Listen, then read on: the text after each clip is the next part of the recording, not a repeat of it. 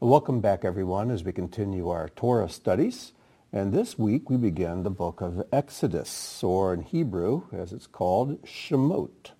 Now, as I go through these studies, you've probably picked up by now, I'm doing things a little differently this time around. I'm assuming that all of you have read the Torah portion, are familiar with it. If you aren't, you need to go back and read it first and then come back and pick up the teaching here. And you can always go back to previous Torah cycle teachings I've done over the years and hear what I have to say about the portion. But since this is my last time around as the congregational leader of Beth Tikkun, I'm focusing more on what you might call the seasonings of the Torah. Some of the little things that speak big messages, at least they do to me. And so I'm assuming you're familiar with the portion, that you've studied it before, probably heard some teachings I've done on it before, and this time we just want to bring the dessert, so to speak, and fill in the corners. So let's get started. Our portion begins, of course, at the very beginning of the book of Exodus and goes through chapter 6, verse 1. Now, the name of the book, as I said, is Shemot. Now, the word Shemot means names. The names of the Torah books are derived from the first major word in the opening sentence of that book. And the first major word in Exodus 1:1 is the word Shemot. And this is the first verse of Exodus. It reads like this: "And these are the names of the sons of Israel who came to Egypt with Jacob, each with his household." So we see the word names there. These are the names. Now, in Hebrew, it looks like this. Va'ela means and these are the Shemot. And there's the word names, Shemot. These are the names of who? Bnei Yisrael, the sons of Israel, or we would say the children of Israel. Haba'im. Haba'im means who were coming. The word for come is the word bo. So Haba'im means the coming ones. So these are the names of the sons of Israel coming to Egypt with Jacob and with his household. Now you've noticed that I've changed the color of the first initial letters of Shemot, Bnei Yisrael, Haba'im. Because when we take these four letters, they spell the word Shivya, which means captivity. These are the kinds of things rabbis do. They look at each word, each letter, the orders of the words, and why certain words are used other than other ones. And they're always seeing new messages and things come forth. And we know that since God is omniscient, since he's placed every letter, every jot and tittle in his Torah the way he saw fit, that it all has meaning, it all has design. And there's no question in my mind that these initial letters, the names of the sons of Israel coming, spell the word captivity, Shivya. And the end of Genesis described the Jacob and his children all coming down to Egypt, 70 souls. And they came down in great blessing and with a warm welcome from Pharaoh and the people. But as you fast forward a few hundred years between the end of Genesis and the beginning of Exodus, things have changed. Things have changed. Now, God had told Abraham centuries earlier that the Israelites would be in captivity. If you go back to Genesis 15, verses 13 and 14, God is making a blood covenant with Abraham. And he tells Abraham, "Now know for certain that your offspring, your seed, will be sojourners in a land that is not theirs, and will be servants or slaves there. And they will be afflicted for 400 years. But I will bring judgment on the nation that they serve, and afterward they shall come out with great possessions." And the book of Exodus describes this. But the question comes up, why? Why did God see fit to send the children of Abraham to Egypt to be afflicted, to be slaves for such a long period of time? if God's just going to bring them back out again and bring them back home to where Abraham is at the time that God prophesied this to him? What's the purpose of all this suffering? Well, the Bible comments on this. In Deuteronomy, Moses tells the children of Israel, "But Adonai has taken you and brought you out of the iron furnace from Egypt." The iron furnace. That's an interesting term. He's brought you out of the iron furnace from Egypt to be a people for his own possession as today. And then Isaiah 48:10, "Behold, I have refined you." This is what an iron furnace is for, to bring refinement. "I have refined you, but not as silver."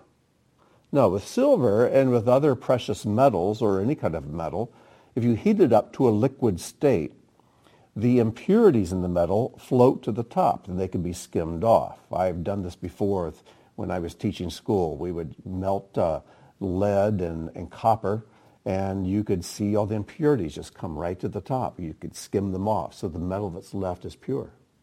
He says, "But I refined you, but not as silver. I have tested you in the furnace of affliction." In other words, it wasn't a physical heat. It was something spiritual I did. I brought suffering into your life so that I could refine you and purify you and remove the dross from your lives. Yeshua does the same thing. John the Immerser said, "As for me, I immerse you with water for repentance. But he who is coming after me is mightier than I, and I am not fit to remove his sandals. He will immerse you with the Holy Spirit and fire." What's the purpose of the fire? A lot of people think, oh, this means he's going to empower them with the Holy Spirit. There may be a slight allusion to this, but that is not the real purpose of what John is saying here. He's saying when Messiah comes, he's like a purifier's fire, and he will purify his people. He will take them through the things they need to go through, including you and me, so that he can refine us, remove the things from our life that pollute us, and to make us the people he wants us to be. Yeshua's brother, James, wrote, "Count it all joy, my brothers, when you meet trials of various kinds." How many of us do that? We count it all joy. Oh, good, another trial, another problem, another test of faith. But we're told to count it all joy because God's behind it. And he goes on, he says, "For you know that the testing of your faith produces steadfastness. And let steadfastness have its full effect, that you may be perfect." Perfect means mature and complete, lacking in nothing. So if God brings suffering into our lives, it's not to just inflict pain for pain's sake. Only a monster does that. But God, as a loving Father, introduces pain into our lives in a very measured way so as to have a good effect. Because when he brings discipline and testing and pain, it's always to make us better than we are. Always. Now, the book of Exodus is called the book of names. And there's something I want you to capture with this.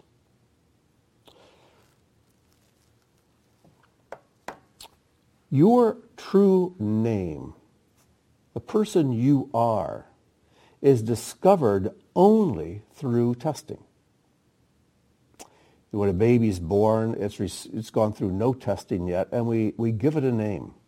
In rabbinic theology or tradition, it's believed that when parents name a child, the Holy Spirit inspires them to give them a name that describes their character. Maybe so. I know in some cases in the Scripture, many cases in the Bible, this is true. I'm not so sure about a lot of the modern names I hear. But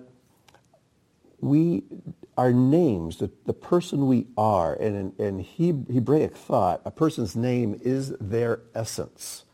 This is why God sometimes changes a person's name, because he's done a work in their lives, and it's now time to change the name to something that reflects the essence of who they now are.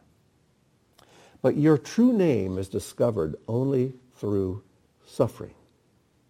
Because in suffering, you become more the person God wants you to be. He intends you to be, the person you're supposed to be. And you begin to derive your true name. We even see this in Philippians. In Philippians chapter 2, Paul describes the sufferings that Messiah went through until finally he's crucified. And then in verse 9 he says, "Therefore God has highly exalted him and bestowed on him the name that is above every name." God bestowed a name that is above every name on Yeshua because of the things he suffered. And not just for his own sake, but especially for ours. Through suffering, we become what God wants us to be. We become the pure people, the true people that he wants us to be. In Proverbs 22:1, Solomon writes, "A good name is to be chosen rather than great riches, and favor is better than silver or gold." Now, in some translations, you'll see the word good in parentheses. Because, I'm sorry, not parentheses, but in italics, because the question is the word really there in the Hebrew? In the Hebrew, it reads like this: "A name is to be chosen rather than great riches, and favor is better than silver or gold." And the word good is in the verse, but it's right here as the very last word in the verse. In other words, it may be talking about good silver and good gold. But some translators put the word up here at the front as a good name.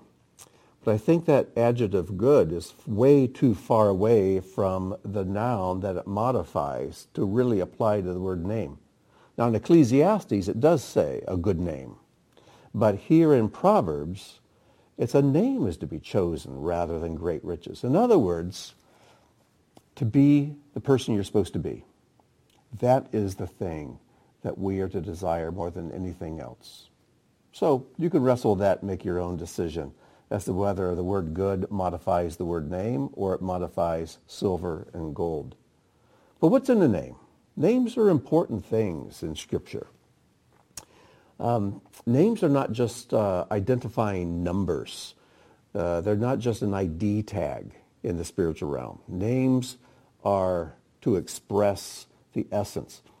When God brought the animals before Adam so he could name them, it wasn't so he could just make up some words to assign to these particular collections of traits and features that each animal exhibited.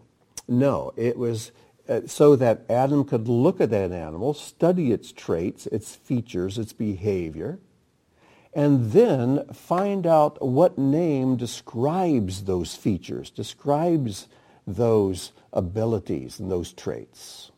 So he was looking for the name that matches the essence of what that animal is, and he named the animals that way. And in fact, when God... It says that when God breathed the breath of life into Adam's nostrils and man became a living soul, that word for breath that is used there can be translated breath, but it's better translated the spiritual essence, because the word that is used is the word neshama, and I can't talk and write at the same time, so let me start again. It's the word neshama, nun, shin, mem, hey. Neshama. He breathed into Adam's nostrils the neshama of life, and man became a nefesh chaya, a living soul. So here's the word neshama, which is the very spiritual essence. But look what's right in the middle. Shin, mem, the Hebrew word for name. Your name is to be your essence. Maybe this is why Revelation tells us that someday we each get a new name, because we're not the same people now that we were 5 or 10 years ago or when we were children. And we're continuing to change and continuing to grow and develop into who God wants us to be. So it's only appropriate that we should get a name to match what we really are. So just as Adam assigned the appropriate name to each animal, God's going to assign a new name to each of us. So I asked the question, what's in the name? And so let's just have some fun here. Let's go through the Hebrew and look at some of the fascinating things, at least fascinating to me, that things that are revealed through the Hebrew and the Hebrew letters. So here we have Shem. It's also the name of Adam and Eve's, or of Noah's son. There's Shem, Ham, and Japheth, and Shem means name.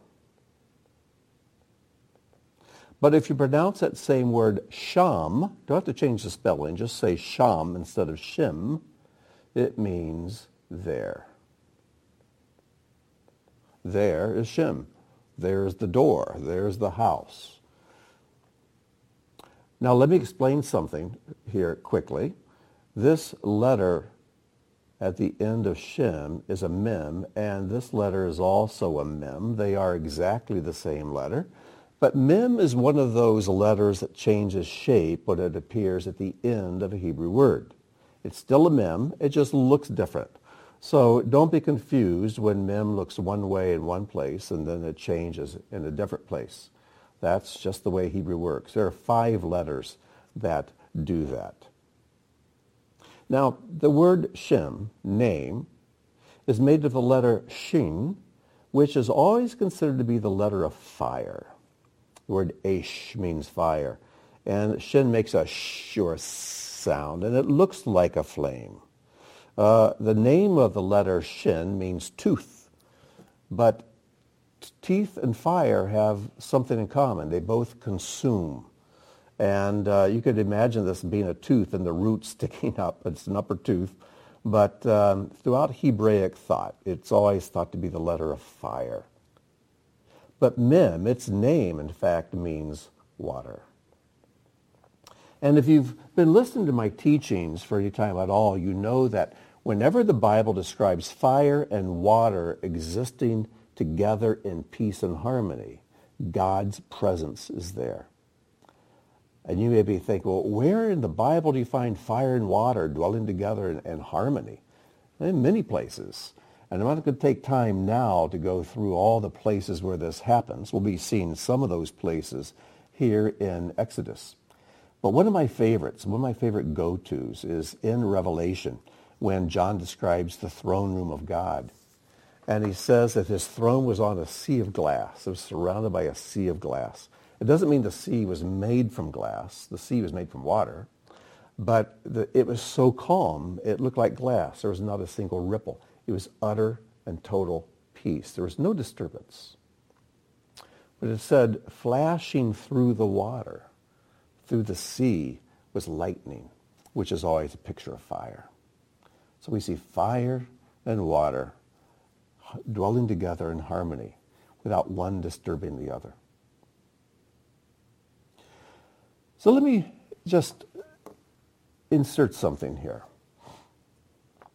The only one true name is the name of God. And it's from him that we all come forth. All of us in some way are a spark of him. A spark that's been defiled and been marred and by sin and by being beaten up in this life. But nevertheless, we're made in his image. All of us to some degree bear a spark, a small essence of his name, because his neshama is within us. And as we grow and mature, and as suffering does its perfect work in us, we should be displaying his name more and more. His name is spelled Yud-He-Vav-He, as we discover in this chapter, in chapter 3, in Exodus. And his name we do not know how to pronounce because it is a verb. His name is a verb. It's unpronounceable. No one knows how it's pronounced. But we are to pronounce it and proclaim it nonetheless. How do we do that? Well, since his name is a verb, we proclaim his name through our actions and through our lives, and not with our lips. We can see everyone else's name with our lips, but God's name we pronounce through our lives. And so the more we grow, the more we mature, our deeds should be pronouncing his Shem. And to do that, we have to express the essence of fire and of water. Sometimes we have to be a lion, and other times a lamb. Sometimes we bring heat, maybe even some pain.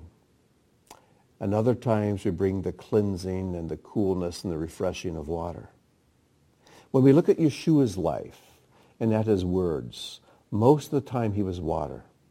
He was bringing life-giving water, living water to people who were thirsty. But there were other times he had to bring some fire. And we know that when he returns, he really comes bringing some fire. So we need to be very careful. One of the most difficult things for me is knowing when to be a lion and when to be a lamb, when to express the essence of fire and when to express the essence of water. Some people find it very difficult to express their lionness in their lives. They're very meek and just very quiet. They just don't want to ever rock the boat. Other people have a very difficult time expressing the lamb essence and just being still and being water. But to know how to express these at the right time and to the right degree is a very difficult thing. It requires great wisdom. And I'm still trying to figure that one out. But the word Shem, name, has the essence of fire and the essence of water. Now, this next word is the word Shemayim. It takes the word Shem and puts it in a plural form. There's Shem, and when you put an im on the end, that's plural. Ot or im at the end of a word indicates a plural. Shemayim is the word for heaven. And since it's a plural word, sometimes translations use the term heavens, the heavens and the earth, but it's always Shemayim. And since the word Shem means there, and the plural of that means heavens, we can derive that everything we seek, everything we're looking for is there. It's in heaven. And won't it be wonderful when the kingdom of heaven comes to earth, as will is done on earth as it is in heaven? Won't that be incredible? You know, the first verse of the Bible, in the beginning, God created Hashemayim, the heavens, the et haaretz, and the earth. So when you're reading that, you see the word heavens first, and then as you keep going, the earth. And the word aretz, earth, comes from the word ratzah, which means to run. And this world is a place where we're always running. And where are we always trying to get to? Well, we boil it all down. We're trying to get there. Get to the place where we are in God's presence. And yet the scriptures go from right to left. In the beginning he created Hashemayim vet haaretz, and off we go running. The opposite direction.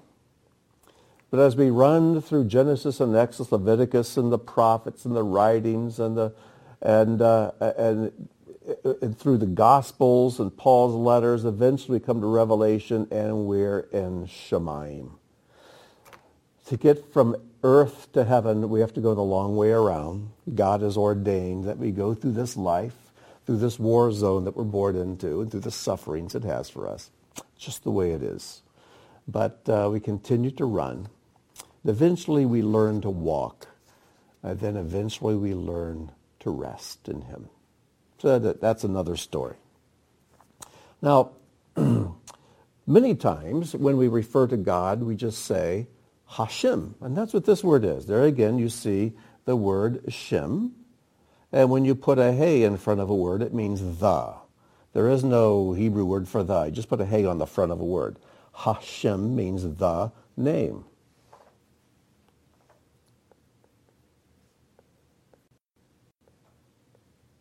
This is why we hear people say, Baruch Hashem, bless the name. What they really mean is bless Adonai, bless the Lord. And who is the one who reveals God's name to us? Well, it's Moses. And again, it's in chapter 3 of Exodus. We look at the name Moshe, this is the name Moses, pronounced Moshe, you're going to notice something. It's Hashem spelled backwards. Instead of Hey, Shin, Mem, we have Mem, Shin, Hey. Moses is not Hashem, but Moses, it's through Moses that God reveals who Hashem is, what the name is, and who the name is. Now, what other title, what other name do you know that begins with Mem, Shin? Mosh. If you're thinking Mashiach, you're exactly right. And that's the next word, Mashiach, which means Messiah. Mashiach, and there you can see the first two letters of Moses' name, Mem, Shin. Backwards, that's the word Shem. In fact, if we rearrange those letters, it spells Shem Chai, which means a living name. Mashiach. Rearrange the letters, spells Shem Chai, a living name. Now let's take one last word. Here we have the word shalom. And now you know what to look for. You see the shin at the beginning, and you see the mem at the end, which spell name. And in the middle we have two letters, lamed vav, which make a word of their own. That word, lo, means to him.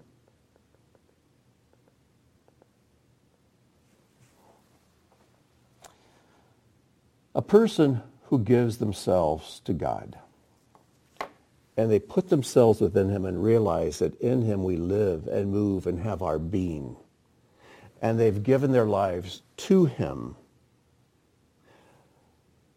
they have shalom. They have peace.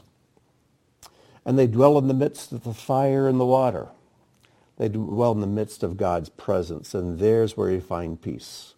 Just like the sea of glass with the lightning going through it, nothing disturbs it. And these dwell in harmony. And you dwell in the midst of fear of God and love of God, the fire and the water. And there's utter shalom, utter peace. The word shalom also means completion, perfection, maturity. And we'll never become perfect in this world, but we should become mature. And God has given us his word. He's placed his name within us because he has adopted us and brought us into his name as well. So anyways, these are ways the rabbis play with these letters, and only in the Hebrew can we derive some of these seasonings of the Torah. Now, what I find interesting in this story as we go on a little further into chapter 1, we haven't gotten far at all, just the first verse. But you know the story. Pharaoh becomes fearful of the growing numbers of Israelites, and he realizes they are multiplying so quickly that if ever a war comes up, they may join with our enemies, and then what are we going to do? We'll be completely outnumbered. And so he calls the midwives and says, here's the deal. From now on, when a Jewish woman gives birth, if it's a girl, fine. Just let the girl live. But if it's a boy, you chuck him into the river, into the Nile, and you drown him. But we're told in verse 13, and I love these Hebrew midwives. It says in chapter 1, verse 13, that, well, I'll just read it. It says, the Egyptians enslaved the children of Israel with crushing harshness. They embittered their lives with hard work, with mortar, with bricks, and with every labor of the field. All their labors that they performed with them were with crushing harshness. The king of Egypt said to the Hebrew midwives, verse 15, of whom the name of the first was Shiphrah, and the name of the second was Puah. Shiphrah means beauty. Puah means cry of travail. And he said, when you deliver the Hebrew women and you see them on the birth stool, if it is a son, you are to kill him. And if it is a daughter, she shall live. But the midwives, get this, verse 17, but the midwives feared God and they did not do as the king of Egypt spoke to them, and they caused the boys to live. What I find interesting is that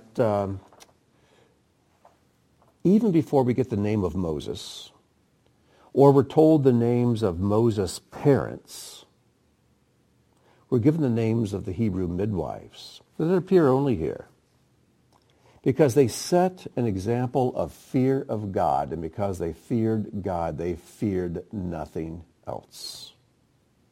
Because a person who truly fears God has courage to do what he says and to go through what he ordains. But the person who does not fear God is always going to be looking for an escape, and will always get themselves in hotter water and deeper trouble than if they had just obeyed, because they don't have the courage to follow him.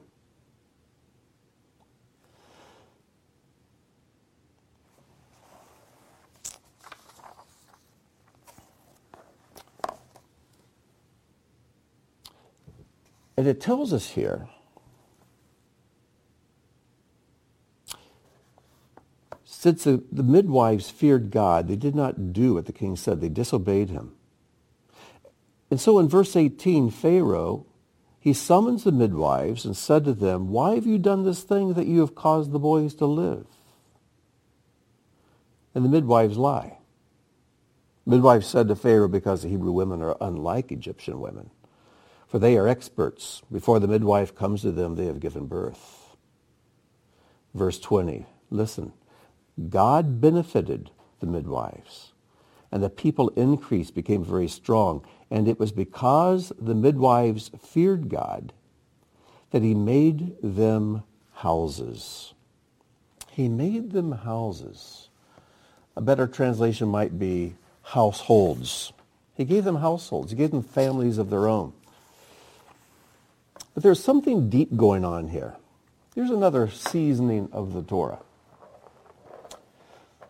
We often think about how God created this world in 6 days, and it's beautiful. He did an incredible job. 6 days, and we have all of this. We have the universe. But then Yeshua says, "I go to prepare a place for you, that where I am, you may be also." And we often think that if he could do this in 6 days, oh my goodness, how wonderful must it be if he's been spending 2,000 years preparing a place for us to be. But does it really take him that long? Prepare a place for us to be, a house for us to be with his Father and him? Of course not. Why does it take so long? Because the house we build with God is the house we build in this life by continuing to submit ourselves to him, by going through the things that he gives us to go through. Because you see, as you build your name, as you walk in obedience with him, you are building your house in cooperation with him. We are the living stones, and he is the stonemason. And together, when we cooperate with him, a house is built. And this is something that cannot be rushed. It takes a lifetime for you and Messiah to build your house. And you are part of a greater house, of all the other lives of people, the bride of Messiah who have given themselves to him. So to build your name is to build your house. To build your name by submitting your life to God and reflecting who he is in your life, this is how your house is built. And it must be built out of love for God, not of fear of God, and out of fear of nothing else. So these midwives were given their names. That wasn't necessary. There are more important people in the Bible. It seemed more important that we're not given the names of, but we're given the names of these two. We're told about how they feared God more than Pharaoh, the mightiest man in the world at that time. They feared God more. Because of that, God blessed them. He gave them houses. And their names are recorded forever here in God's Torah. What an incredible God we have. I skipped over a verse here that I did not mean to. And it's in chapter 1, verse 13. It says, the Egyptians enslaved the children of Israel. In Hebrew, It reads like this: V'ayivdu Mitzrayim, and they served. This comes from the word avad. When you pronounce that eved, it means a servant or a slave, but you can make it a verb as well. V'ya'avdu, and they served them, or enslaved them. Who enslaved them? Mitzrayim, Egypt. Who did they enslave? At this point, always to the direct object, and who they enslaved was Bnei Yisrael, the children of Israel. But that verb, v'ya'avdu, and they enslaved, can also mean served. It could read just as easily this way: and the Egyptians served the children of Israel. Now we know that the Egyptians did not serve the children of Israel, but in Hebrew, if you just lifted that out of the context and asked someone to translate it, you could translate it either way. Egypt enslaved the children of Israel, or the Egyptians served the children of Israel. So which is it? It's both.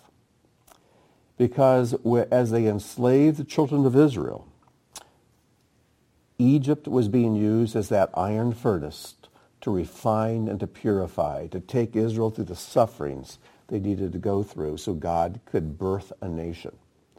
You can think of their sufferings in Egypt as being a fetus that grows so quickly inside of the womb of its mother over a period of 9 months. From 2 cells that form a zygote, and it grows into billions and billions of cells. In 9 months, when it's born, you have a human being. You can think of the darkness and the heat and the constriction, and the word Mitzrayim means constriction. You can think of Mitzrayim as being the womb. And God sent 70 souls into Mitzrayim, and when they came out, they were hundreds of thousands of Jews, plus a great mixed multitude that were brought out through the waters of the Red Sea, and a nation is birthed. So, you could say the womb enslaves the infant, but the womb serves the infant as well. And so what did Pharaoh tell the midwives? He says, when you're helping the Hebrew women to give birth, and see them upon the birth stool. Now that phrase, upon the birth stool, in Hebrew is this: all ha'avnim. All ha'avanim. And if you know Hebrew at all, you know that the word evan is the word stone. And the word ha'avanim means the stones. And there's your plural ending again. When you see them on the stones. Now we know these are birthstones because somehow we don't know exactly how it worked, but there was some kind of a thing they sat on, maybe with rocks they could put their feet on, that would assist them and alleviate the stress of giving birth. I don't understand it all. I'm the only person in my household who's not a huge fan of Call the Midwife. But anyways, whatever these stones were, they were something that assisted the mother in giving birth. But this phrase, all ha'avanim, on the stones, is found exactly 4 times in the scriptures. And when you look at these, it's interesting to see the context. The first one is here in Exodus 1:16, where we could translate ha'avanim, the birth stool, or literally the stones. But in Deuteronomy 27:8, Moses is told to cut out 2 stones, and then God engraves on the stones, all ha'avanim, his 10 words, his 10 commandments. Then Joshua 8:2, when Joshua brings the Israelites across the Jordan River, they stacked up stones and they covered them with plaster, and then they wrote the Torah, all ha'avanim, on the stones. Then Jeremiah 18:3, it refers to God as being a potter and we as being the clay, and God shapes us, all ha'avanim, on the stones, or as it's translated, the potter's wheel. But in all 4 cases, regardless of how your translation translates it, the phrase is always the same, all ha'avanim, on the stones. And so when we look at this, we see that In the middle two, in these two instances, we're talking about God's Torah on the stones. But in the first and in the last, we're talking about the birth of a human being and God's shaping of that human being. So in the first and fourth, talk about people being born and being shaped by God. But in 2 and 3, we read about God recording his word. We're to be living stones. And Messiah is our stonemason, and he shapes us. As a potter shapes clay on a wheel, our stonemason chips away at us and shapes us to exactly what he wants us to be. But we're living stones. It requires our cooperation. It requires our being still while he does his supernatural surgery upon us. But the purpose of this is so that we can proclaim his name. We can proclaim his word. That we can be living epistles. We can be living sacrifices, and his word can be written upon us. We can proclaim it. He wants to engrave his name in our lives, deeply into our lives. He wants to write his word into our lives so that our deeds and our words reflect the truth of his word.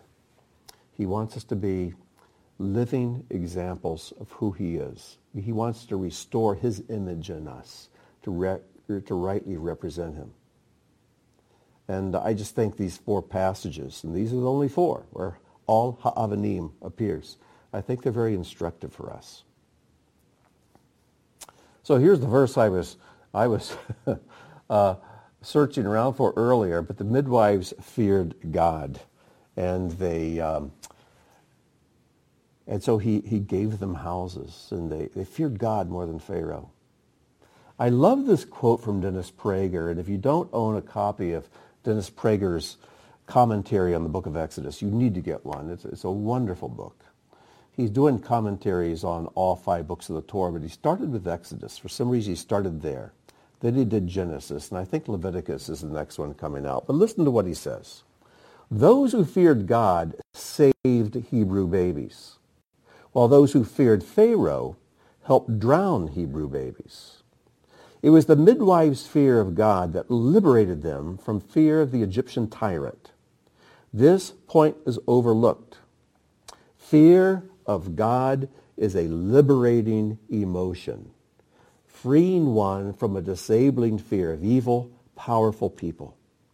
As I have often said, if we truly fear God in a healthy way, we fear nothing else.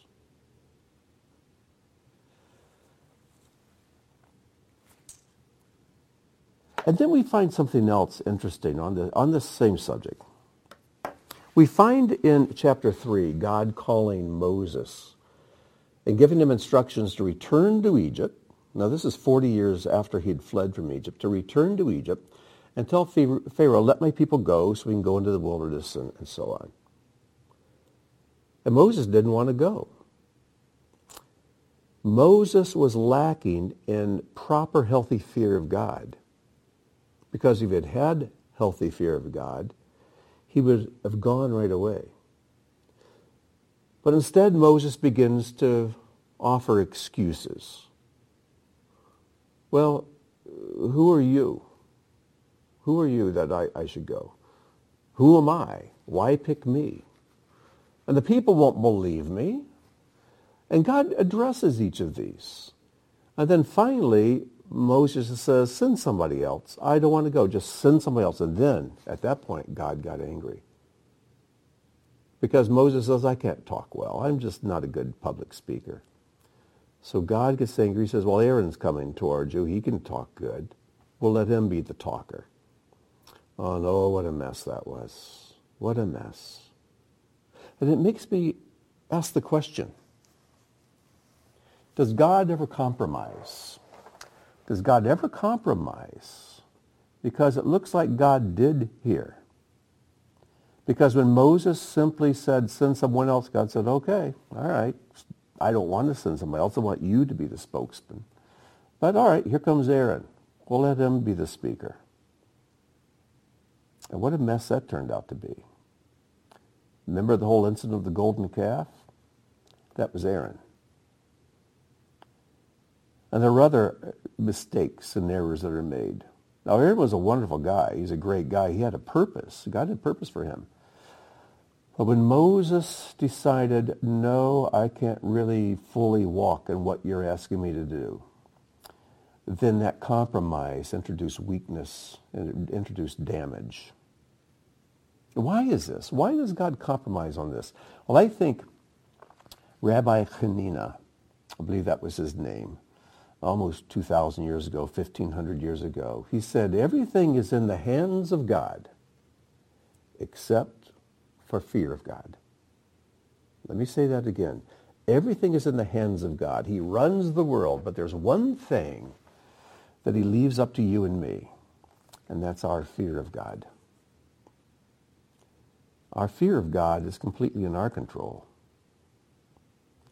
And so when Moses lacked fear of God and chose not to fear him, but to argue with him, to resist his will, God said, okay. And here's Aaron. Oh, what a mess. How many lives that cost when later on Aaron would be the instrument for making the golden calf. And there are plenty of examples of people who did not fear God, and God let them have their way. I think of Lot, who Hebrews refers to as righteous Lot. And when Lot and his uncle Abram parted ways, Abraham said, listen, Lot, if you go to the north, I'll go to the south. And if you want to go to the south, I'll go to the north. So Lot looks around and he decides, I'm going east. That wasn't an option, but that's where he went. He went to Sodom. Later, when God comes and to destroy Sodom, he sends his angels to take Lot and his family and to get them out. And as Sodom comes under destruction, the angel says, okay, go that way. There's a city. You go straight there. And Lot says, oh, that's so far, and can't we just go here? This is closer.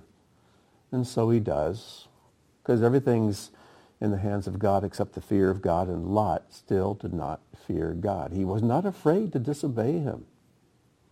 And so he winds up in a cave with his two daughters. And we know how that turned out.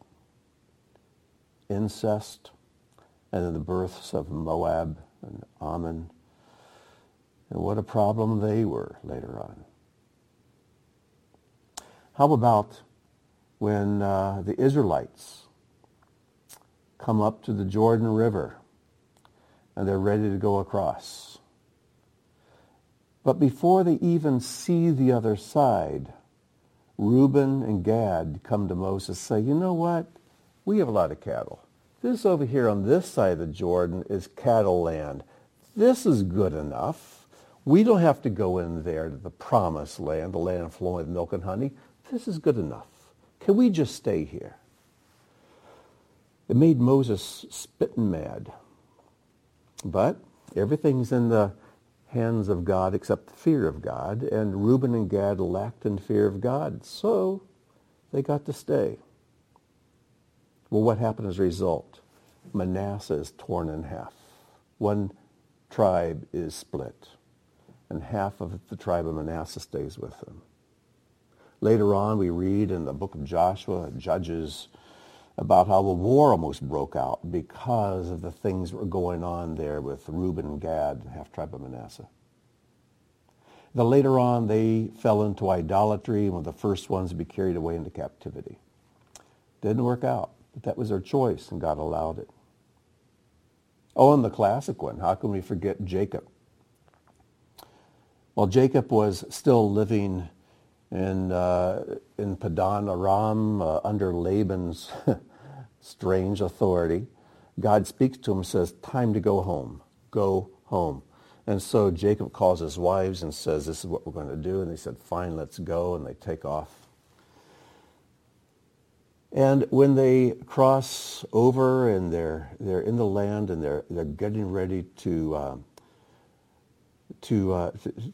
go home, Jacob learns that his brother Esau, his twin brother, is coming at him with 300 men.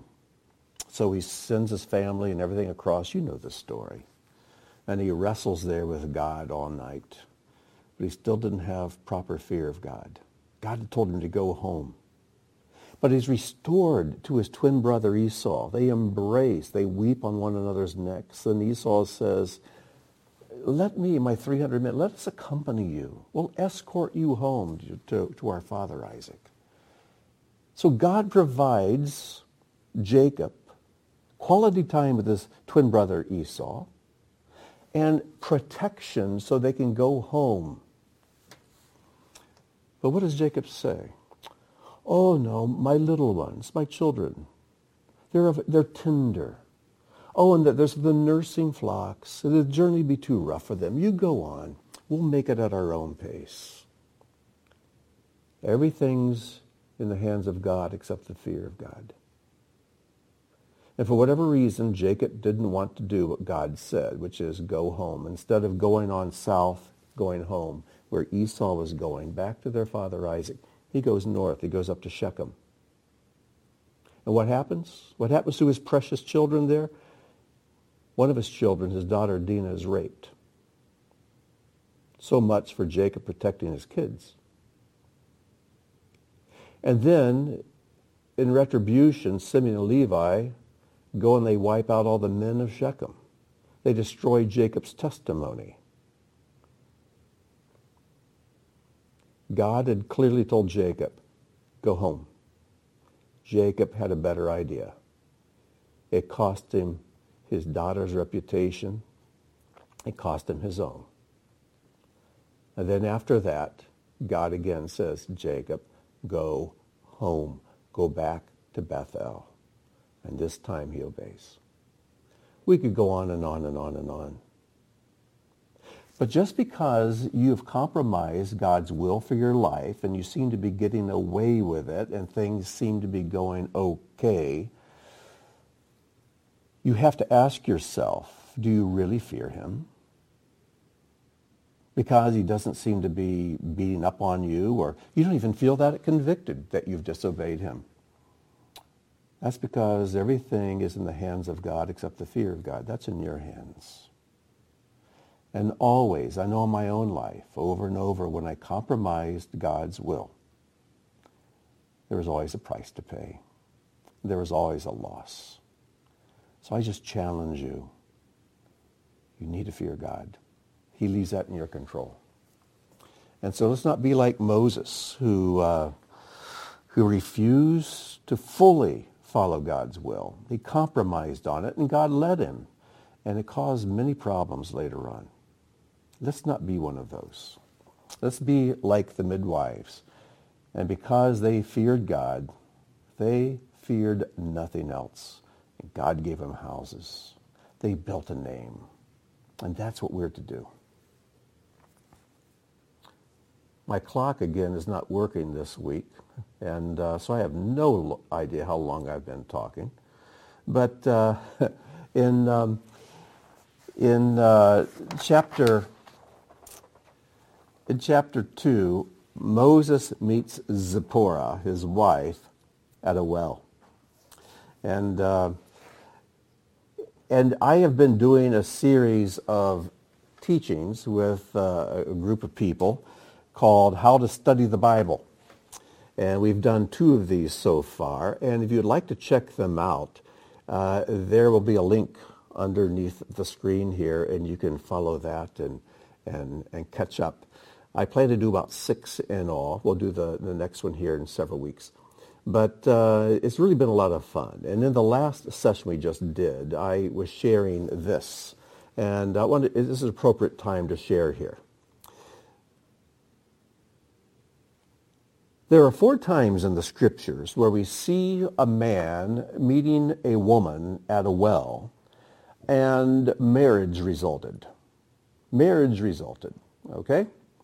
And the challenge, the homework assignment I gave to the group was to identify these 4 occasions. And they did a great job with it. And of course, the first one is when Abraham sends Eliezer, the one who oversaw his house, to go find a wife for his son Isaac. And you know the story. Eliezer goes back to Padan Aram. He comes to the well and he prays, and Lord, if a young lady who comes down here, if I ask her for a drink of water, she gives it to me, but then volunteers to water all my camels. So I know she's the one. And sure enough, right then, Rebekah shows up and gives him water, waters the camels without being asked.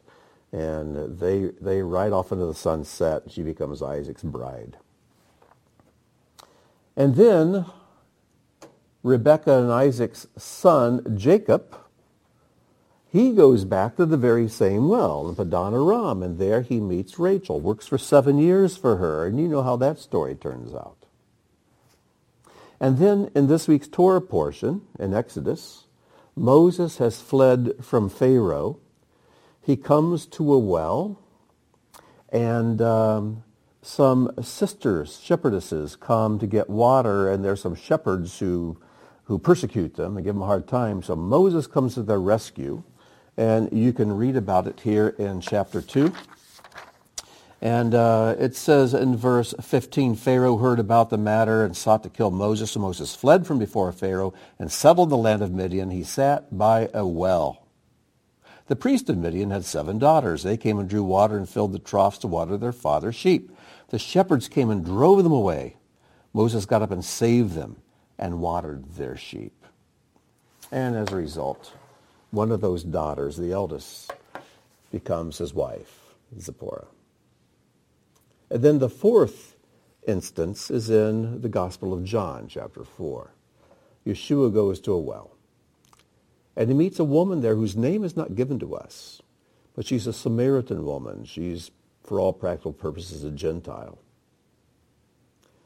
And she becomes part of the bride of Messiah. In fact, she is the first person to whom Yeshua reveals his identity and says, I'm the Messiah.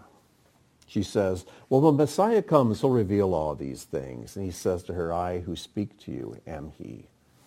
He tells her. It's a wonderful, wonderful picture. And her life is changed forever because of that encounter.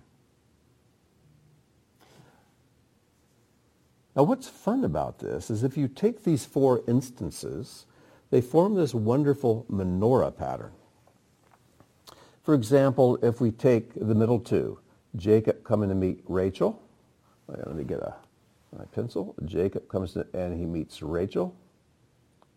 And Moses meets his bride Zipporah at a well. And then Eliezer coming to find a bride for the beloved son Isaac, and Yeshua meeting the Samaritan woman at a well. We're going to find that the first and fourth instances have something in common, and the second and third instances have something in common.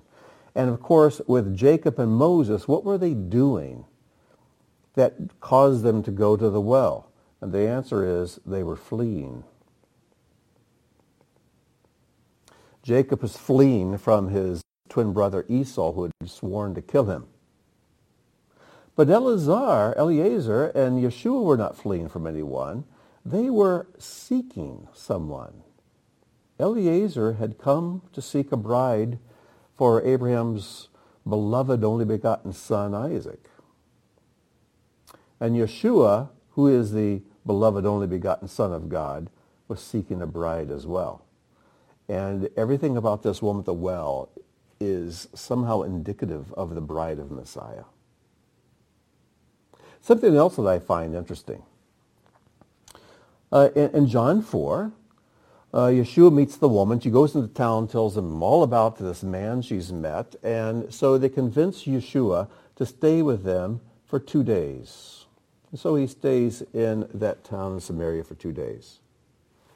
How long did Eliezer stay at Rebekah's home? 2 days. Now, it doesn't specifically state 2 days.